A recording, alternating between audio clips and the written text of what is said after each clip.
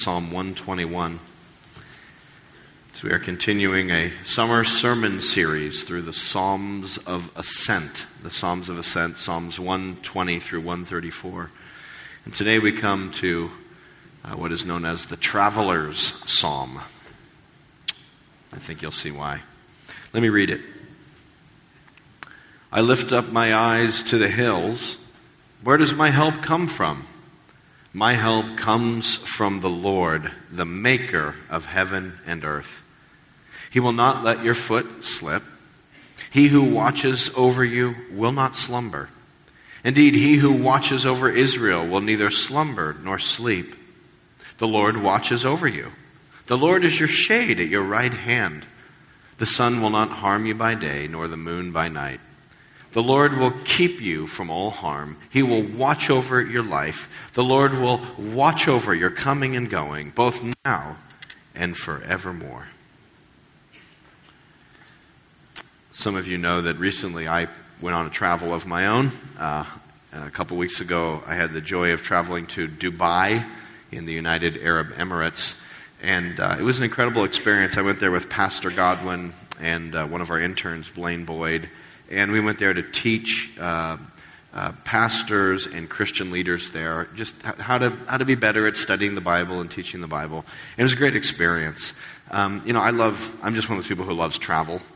I love new places, new food, new experiences, all that kind of thing. I'm just hardwired for adventure. I love risks. I'm a risk-taking kind of person. But I have to admit, even I, at a certain point in that journey, had the thought come into my mind, Jeramie, what are you doing? I think it was just as the plane was leaving the tarmac at Logan, and I knew there was no turning back. I thought, you're going to the Middle East, Jeramie. You've never been there. What are you doing? What if something goes wrong? You know, all the what ifs. What if you get sick? There's all this MERS going around. Middle Eastern Respiratory Syndrome. I'm going to the Middle East. Like, what if I get that sickness? What if when I get to the airport, the people who are there to pick me up don't show up? I really had no way of getting in contact with them. We just communicated. They were going to pick me up. They knew my flight time. But what if they weren't there? What if I was in a car accident while I was there? Something went wrong and I had to go to the hospital. How does the insurance work? How does the medical system work? I don't know. What if I lost my passport? What if I decided to go for a jog on the beach at 4 a.m. because I'm jet-lagged, which I did, and you're not supposed to be on the beach at 4 a.m.? I don't know. What if, being a stupid American, I did something unintentionally to offend Islam while I was there and created some kind of international religious crisis? American Baptist pastor, blah, blah. I don't know. I could do dumb things and not even realize it. And so there's all these questions. The reality is that even in the modern world, with all of the conveniences we have, travel is still somewhat of a risky business. If you're a traveler, you are at risk. You are in a vulnerable position. You're in a place where you don't know the customs, you don't know the rules, you don't know how to get access. It's a different culture in a different place. And so it's risky. And I think that's why Psalm 121 still speaks to modern people today. Psalm 121 is called the Traveler's Psalm. It's one of the more well-known, it's one of those favorites. You ask people, what's your favorite psalm? This could very well make the list for some people, Psalm 121, because it talks about the risks of being on the road, the dangers of the journey, and how the psalmist cries out for God to help him on the journey as he tries to make it. For those of you who were here last Sunday, you know that we've started a kind of a mini summer sermon series on the Psalms of Ascent. The Psalms of Ascent are Psalms 120 to 134, and they're all psalms that kind of revolve around the annual pilgrimages that the Israelites made to Jerusalem. So 3 times a year, if you were an Israelite, you were to travel to Jerusalem at the time of the harvest festivals and present your offerings to God and worship the Lord in Jerusalem. And so you have this collection of psalms that they're sort of built around the theme of pilgrimage. And so you can imagine an ancient Israelite traveling from somewhere in Israel to Jerusalem. They had to go through the desert. It was very hot. It was very inhospitable. There were dangers on the road. There could be bandits. There could be wild animals. And so the traveler back then, making this 3 times a year journey to Jerusalem, this psalm takes on a special meaning to that traveler. And if you were here last Sunday, we also thought together about the fact that at a spiritual level, the psalm speaks to us. At a spiritual level, because to be a Christian is to be perpetually a pilgrim in this world. When you become a follower of Jesus Christ, you are no longer at home in this world. We're traveling to the kingdom of God. And so even though you may be living in the same place, in the same country, in the same culture, you no longer fit there. You're now on a journey until Christ returns to the kingdom of God. And so we very much have a sense as Christians of kind of being pilgrims. And we kind of wonder, am I going to make it sometimes? Do you ever wonder if you're going to make it in your Christian faith? Like 10 years from now, will you still be a follower of Jesus? Will something happen to derail you? Have you ever known people who've claimed to be followers of Jesus and then have fallen off the rails? And you wonder, what happened to that person? I wonder if that could happen to me. I wonder if 10 years from now I'll still have the faith, because there's still sin in my life that pulls me away from God. And what if some crisis happens and I just can't hold on? Maybe some of you are thinking, I don't even know if I'll be holding on to my faith a week from now. I'm just holding on by the fingernails right now. It's a difficult journey through the Christian life. So Psalm 121 resonates on all kinds of levels. Our experiences of travel, our experience of spiritual pilgrimage. And here the psalmist is crying out for help on the journey. So look at verse 1. He says, I lift up my eyes to the hills. Where does my help come from? You can imagine this pilgrim, start of the journey, just setting out on foot, maybe riding a donkey, who knows, picture it how you want. Looking up, seeing the road going off into the distance, and there are mountains, and he's lifting up his eyes, thinking, how am I going to make this journey? I'm going to need help. This is not going to be easy. Where does my help come from on this journey? Why does the psalmist lift up his eyes to the hills? What is it about the hills or the mountains that the psalmist is looking at? Well, it's tough to know. You know, this is poetry, right? So one of the ideas in poetry, some of you are familiar with poetry, some of you maybe not, but poetry communicates through images. That's how poetry works. The logic of poetry is that it puts images in front of you, and those images have an emotional effect. So there's kind of an emotional logic to poetry that you have to follow by letting the images strike you. And one of the questions here is why the hills? What is it about the hills? And one possibility is that the hills represent danger. Bandits and lions lurking in the hills and difficult terrain to traverse. But I'm not sure if that's what the hills represent. It's tough to find other places in the Bible where hills are a threatening presence. Another possibility, this is kind of intriguing, is that the hills are often the places where the pagan people go to worship their gods. So they go up, up on Mount Olympus for the Greeks, or the Canaanite peoples in Israel would go up on the high places or on the mountains to meet with their gods. So it's possible that the psalmist is looking at all of the different gods of all the different nations and saying, which one of these should I look to for help?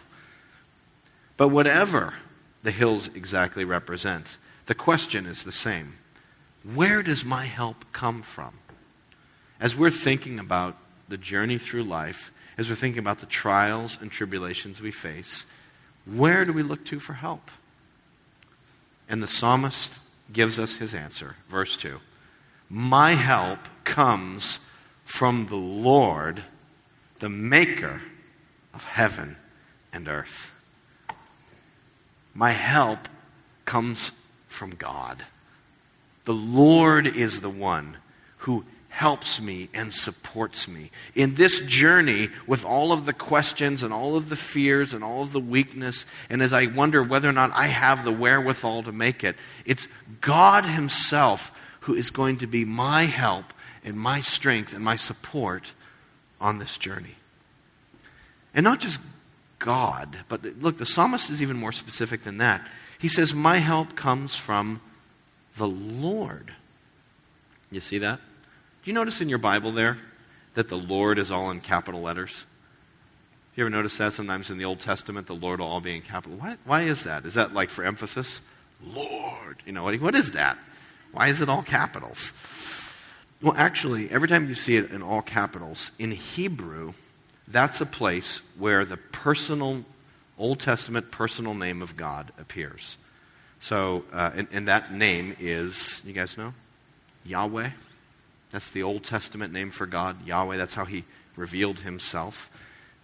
So just like the God of the Canaanites, his name is Baal, and the God of the Egyptians, the chief god, was named Ra. Well, the God of Israel was named Yahweh. But the Jews didn't want to take the risk of using the Lord's name in vain, so they'll often pronounce it Adonai, which means Lord. That's why it's written here as Lord, but really it's his personal name. But here's the point.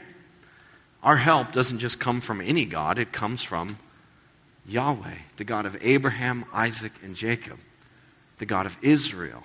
This isn't, well, pick a mountain, any mountain, pick a God, any God. This isn't, well, choose the higher power of your understanding. There is only one God. There are not multiple gods to choose from. There's one God, the God of Abraham, Isaac, and Jacob, the God of Israel. Or, as it says here in verse 2, the maker of heaven and earth. There's only one God. It's the God who created all things. Yeah, those mountains you're looking to, guess what? You can get help from the God who made those mountains. He's the maker of heaven and earth. Isn't that an awesome thought? That our help comes from the God who made all things?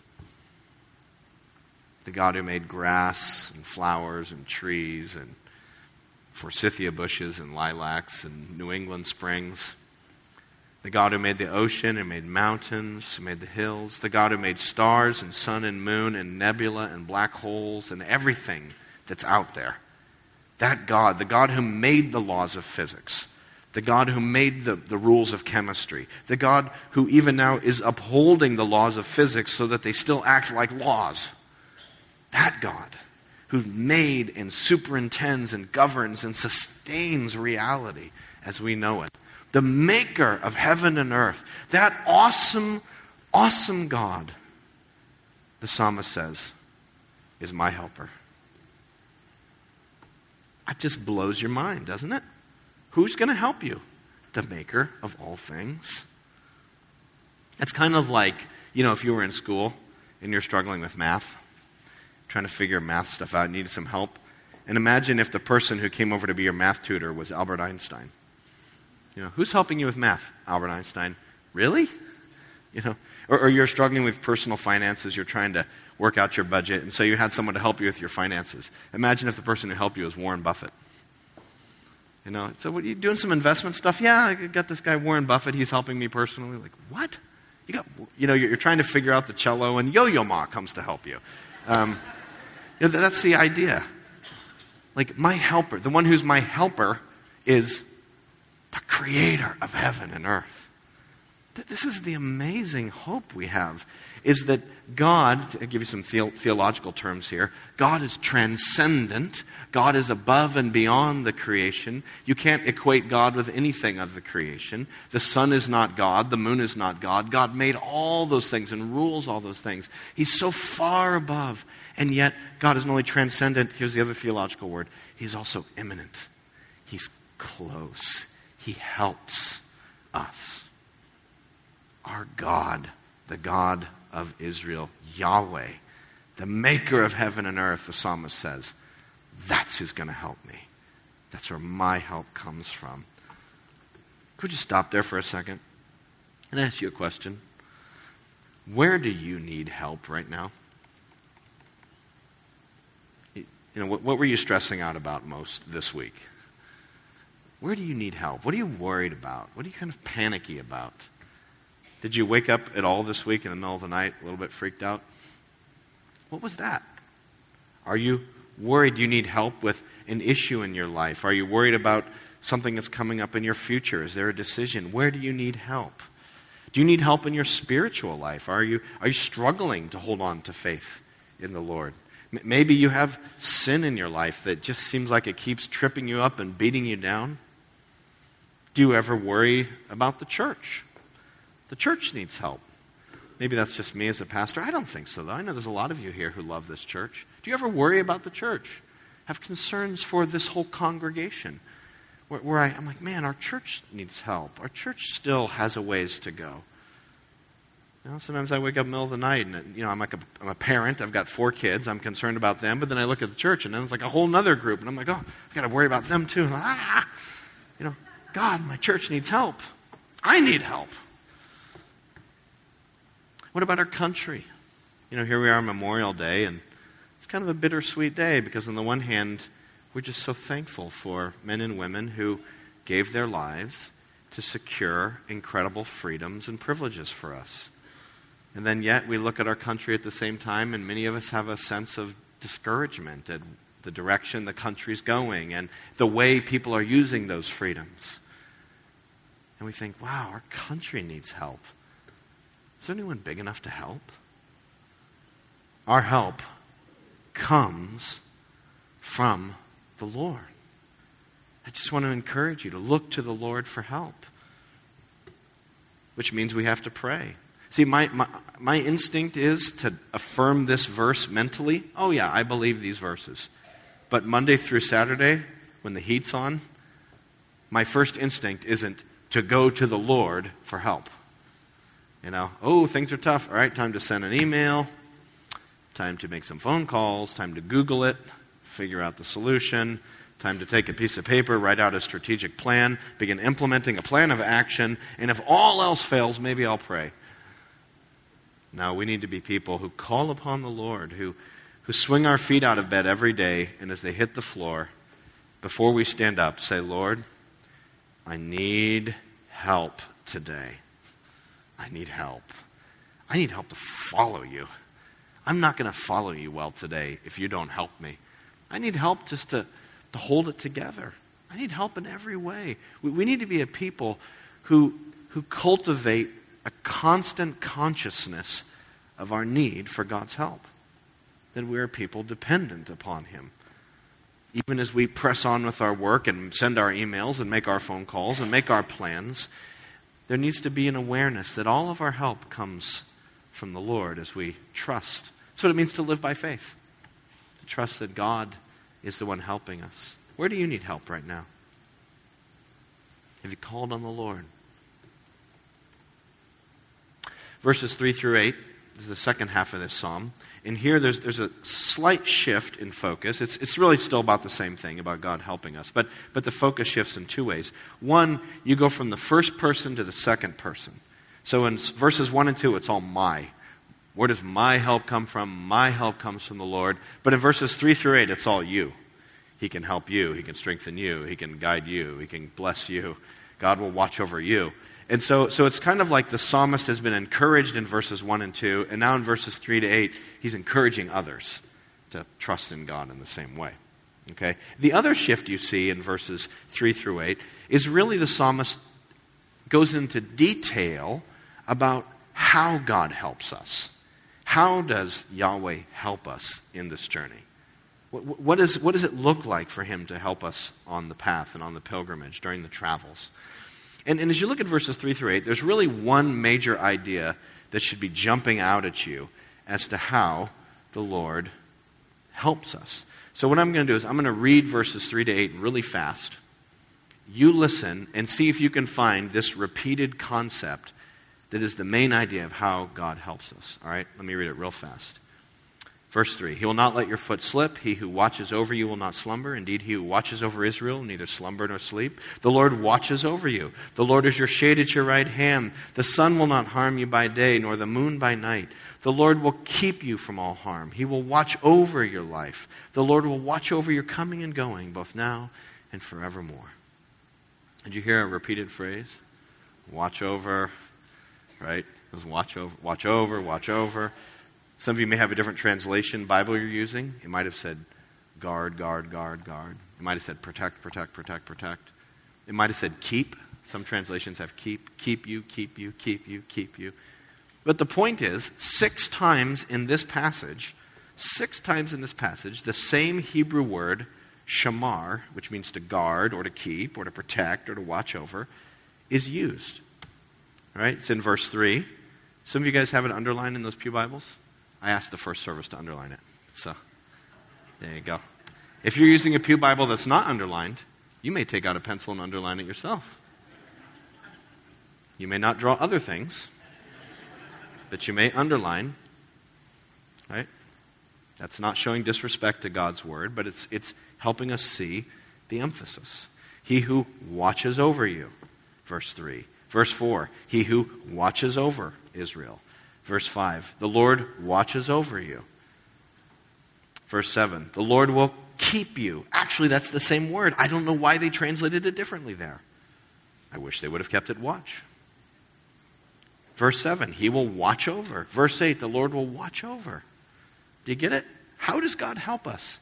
He watches over us. He's looking. He's keeping an eye on us. He's guarding and protecting. That's how he helps us on the journey. It's like when you watch a news clip and you see a politician there shaking hands and, greeting people and kissing babies. And then if you look, there's a couple guys in the background behind the politician, big guys with sunglasses. And they're like, going like this. Those guys. And they're watching over and they're seeing who's shaking hands and their security. They're guarding and watching over that person. Or maybe you've been to the beach in the summer and you see a toddler just screaming down the beach. You're like, wow, whose kid is that? Well, just look around. Somewhere on the beach you'll see a mom who's like, and she knows how far her kid can go, and if that kid goes far enough, she's up and she's at it. She's watching. She's going to keep him. She's going to protect him. I was in Nebraska many years ago and visiting my dad's side of the family. It was all from southeast Nebraska. And we drove by a field, and there was a bunch of sheep in the field that some farmer was keeping. And right out in the middle of the sheep was a llama. Right? Just like random llamas in Nebraska. So I was like, why is there a llama there? Like, oh yeah, they guard the sheep. They keep the coyotes away. And I was like, that's like llamas. I don't know, every time you see a llama, they just look mad. They're just like, and I'm, they're just like, and it's like as you're driving by, the llama was just like, watching me as we drove by, I see you, kind of a thing. I don't want to mess with those sheep. The sheep are oblivious. But the llama, he's like, ready to take on the coyotes. He's watching over. That's what God does for us. He watches, he keeps, he guards, he protects. That's how he's going to help us on this journey. Let's get more specific. Let's look at the verses real quick. Verse 3, he won't let your foot slip. It's treacherous climbing up in the mountains. Lots of rocks and boulders. If you ever climbed up Mount Washington, there's parts of that trail that are all slippery rocks, talus, boulders, twist your ankle terrain. But God's not going to let your foot slip. He who watches over you will not slumber. Indeed, he who watches over Israel will neither slumber nor sleep. Did you know that factoid about God? God doesn't sleep. Do you know that? God doesn't get tired. God doesn't get sleepy. God doesn't need caffeine. God doesn't do nap jerks. God is, right? God doesn't sleep. So when you woke up at 3 a.m., panicking, with your mind racing, worrying, isn't it cool to know that God was awake with you? And from 10 a.m. to 3, when you were sound asleep, God was awake. And when you finally got back to sleep at 4:30 for a few more hours, God was still awake. He doesn't sleep. So you can just go back to sleep. It's okay. He's watching over your life. And he's not just watching over you. Look at verse 4. He who watches over Israel. So God is watching over all of his people. He's watching over our church. I don't have to wake up at 3 and worry about this church. I can just pray, give it to him, go back to sleep. Really no point in me staying up. God can stay up for me and watch over. God's watching over all his people. He's watching over Redeemer Church of Dubai, where I got to worship when I was there. He's watching over anyone who calls upon him, he will watch over you. And he doesn't sleep. God protects us in bad atmospheric conditions. Verse 5, the Lord is the shade at your right hand. The sun will not harm you by day, nor the moon by night. Remember, it's hot in the desert. Traveling in the desert is dangerous by day. I looked at the average temperatures in Dubai, and for 4 months out of the year, the average temperature is over 100 degrees. For the other 2 months on either side of it, the average temperature is in the high 90s. And then like a couple months on the other side of that, it's like in the low 90s, and so, which to me sounds like heaven on earth. But I love hot weather. But it's dangerous to travel in.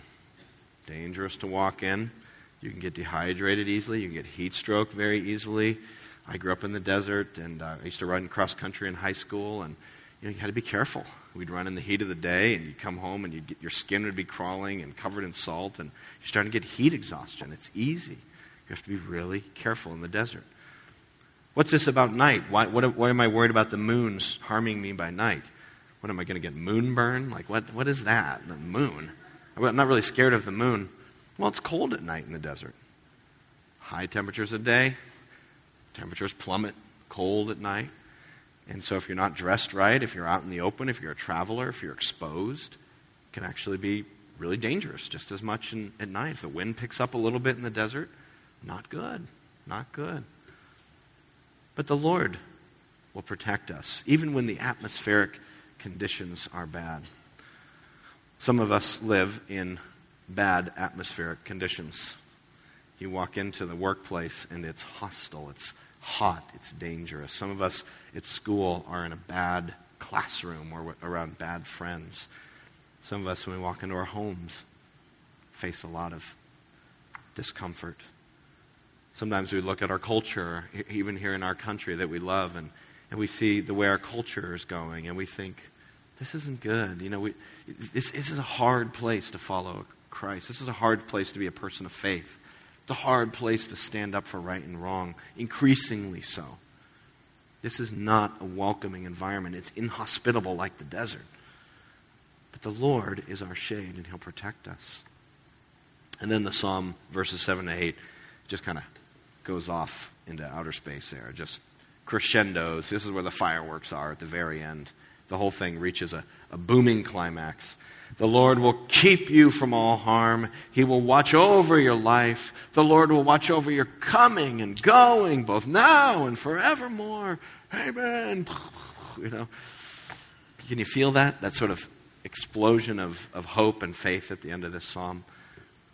Total protection, 24/7, 365. God, morning and night, sleeping or awake, all harm, watching over your life, the totality of your life, whether you're coming or going, both now and forever.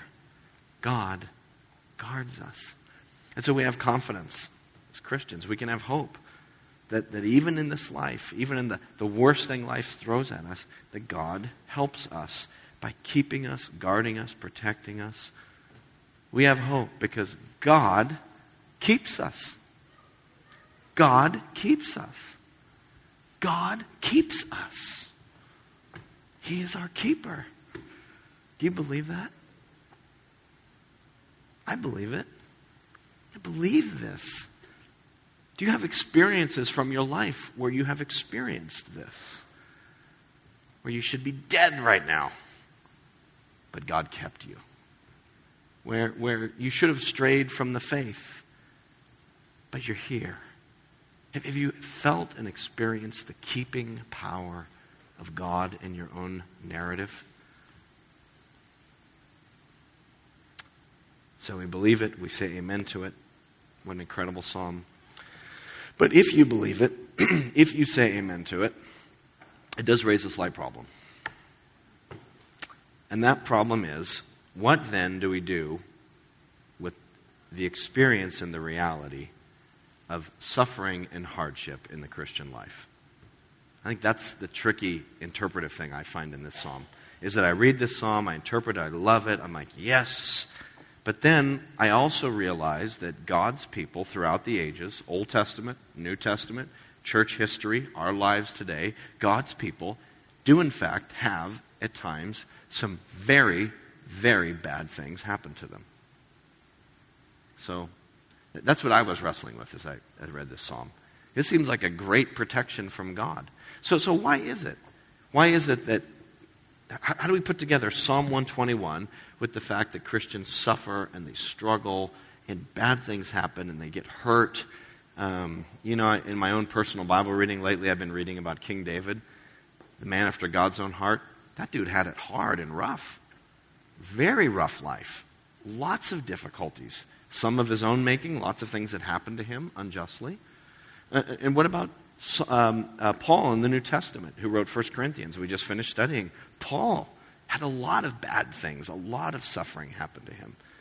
We in our own lives as Christians also perhaps have experiences of suffering and difficulty and terrible occurrences that we struggle to make sense of, frankly.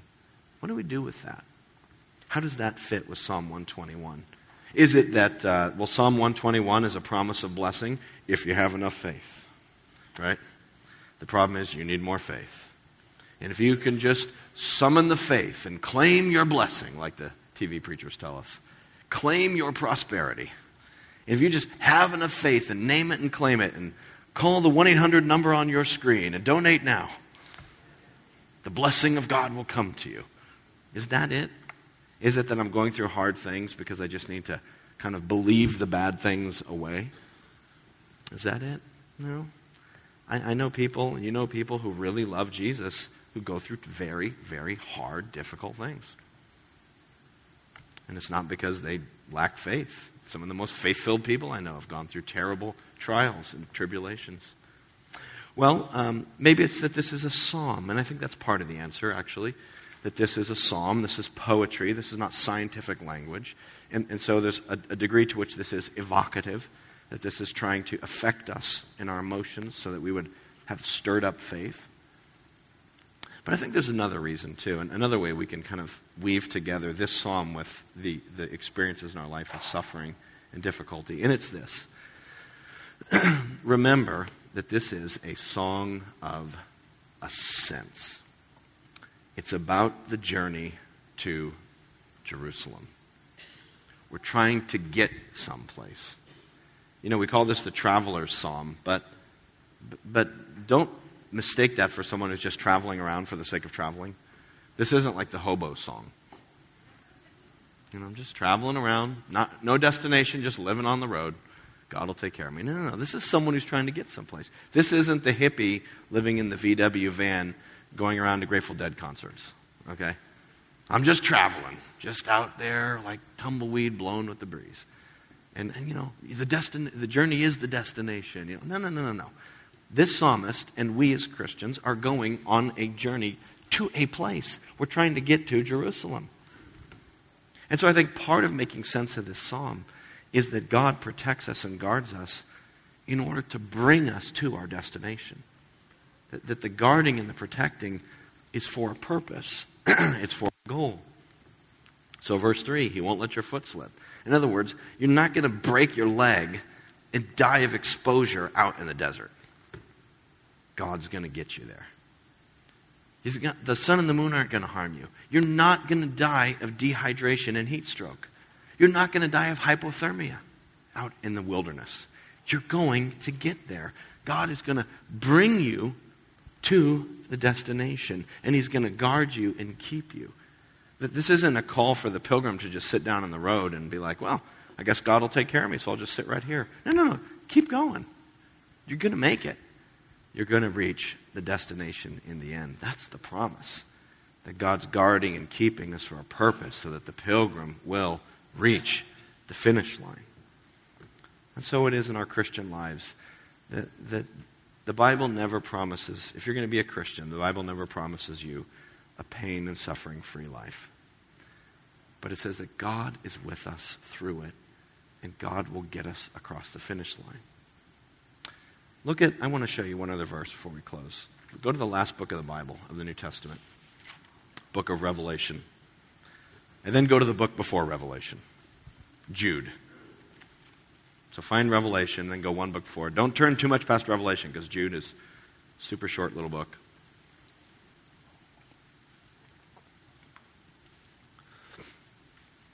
And we have the same hope that God is a keeping God.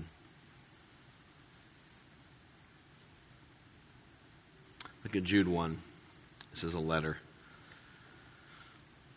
So Jude, Revelation, last two books of the Bible.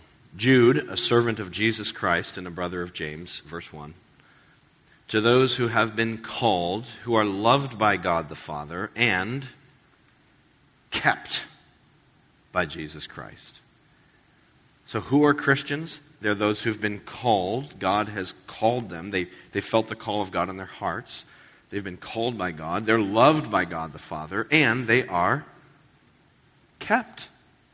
Jesus Christ keeps those whom God has called. Or look at the very end of the letter.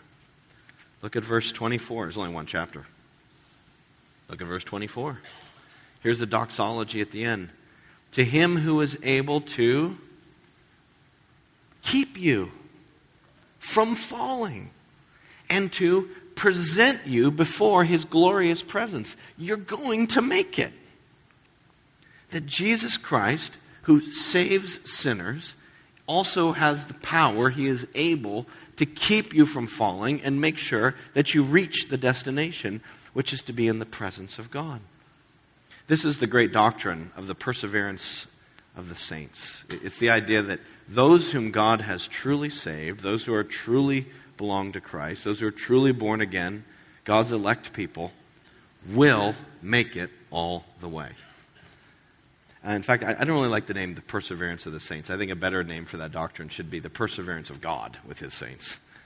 Because the fact is, I don't have what's in me to persevere to the end. It's God who's keeping me and holding on to me and helping me to get to the end.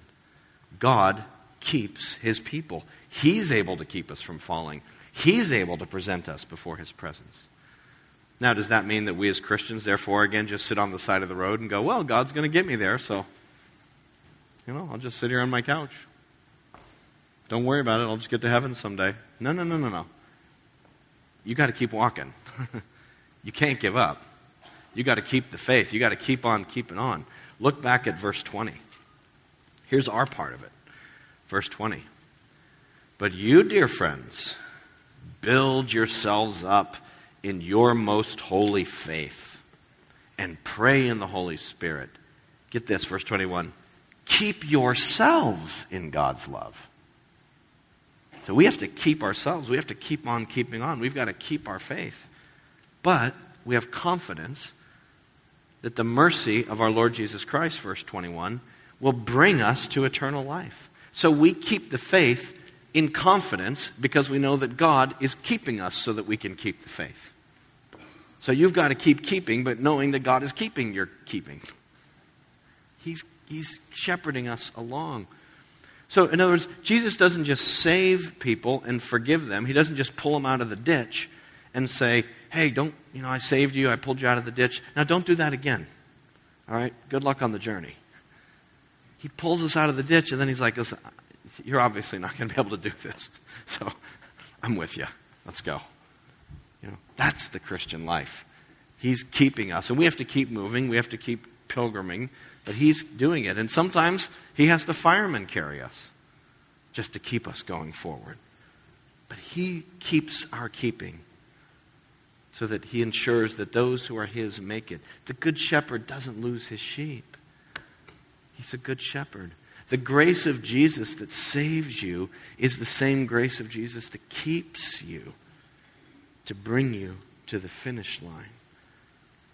So I just want to encourage us as believers to keep on keeping on. Don't lose your fervor. Don't stop praying. Don't stop seeking the Lord. Don't stop walking with him. Don't stop searching and reaching out. Don't give up. If your faith feels weak, keep on keeping on, because he is able to keep you. And even when you feel like you can't keep going, he will keep you in the journey. And even if you're here this morning and you wouldn't identify yourself as a Christian, Maybe you're from a different background, or you're not sure what you are, you have questions or doubts. It's possible that one of the questions, doubts you may have about becoming a follower of Jesus is just this question: how do I know if I'm going to make it? Right? Like, okay, so if I were to, repent and believe in Jesus, there's a part of me that's intrigued by that, but I'm a little bit afraid. What if I repent and believe in Jesus, and then 3 months from now things get hard and I give up? What if I don't have what it takes to make it? I don't want to be that guy who washes out of the program. I don't want to be that person who signs up for the gym on New Year's, making a New Year's resolution, and 4 months later doesn't go to the gym anymore. Like, I want to do this, but I don't know if I have what it takes to follow Christ.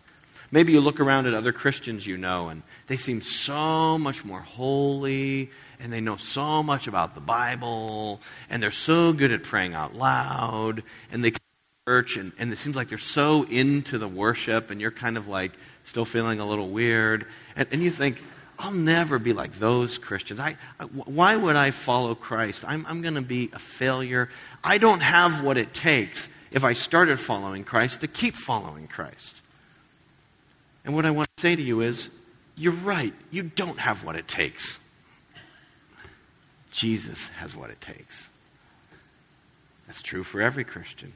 Jesus has what it takes to save people, and Jesus has what it takes to keep wayward, wandering sheep who blow hot and cold, who go back and forth. Jesus can keep his sheep all the way. Right? A couple weeks ago, last Sunday rather, we celebrated baptism here. We celebrated the beginning of the Christian life by grace. We baptized people. They went under the water to symbolize their old life was dead and buried with Jesus. They came up out of the water to symbolize that they're living a new life with Jesus. We have grace at the beginning of the journey. But then we come every month, once a month, and we have the Lord's Supper.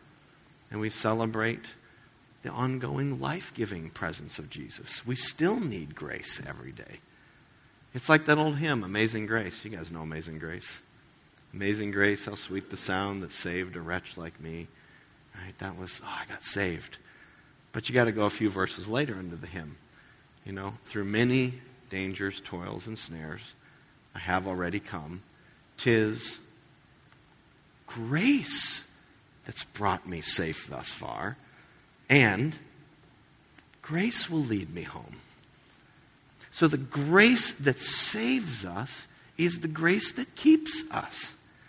Jesus doesn't just forgive people and kind of gives them a kick and says, all right, good luck with this. Hope you do pretty good following me.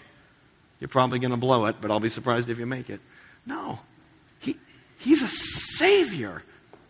He forgives and he keeps and he purifies and he glorifies and raises. All those, Jesus said, whom the Father gives to me will come to me and I will raise them up. He doesn't lose sheep because he's the good shepherd and he keeps us. And so if you're worried, I don't know if I could follow through on a commitment to Christ, I just want to say, yeah, you can't. But don't worry, Jesus will follow through.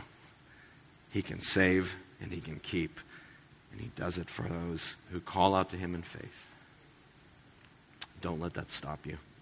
Jesus is the good shepherd who not only lays down his life for the sheep, but holds on to his sheep so that none can snatch them out of his hand. Let's pray.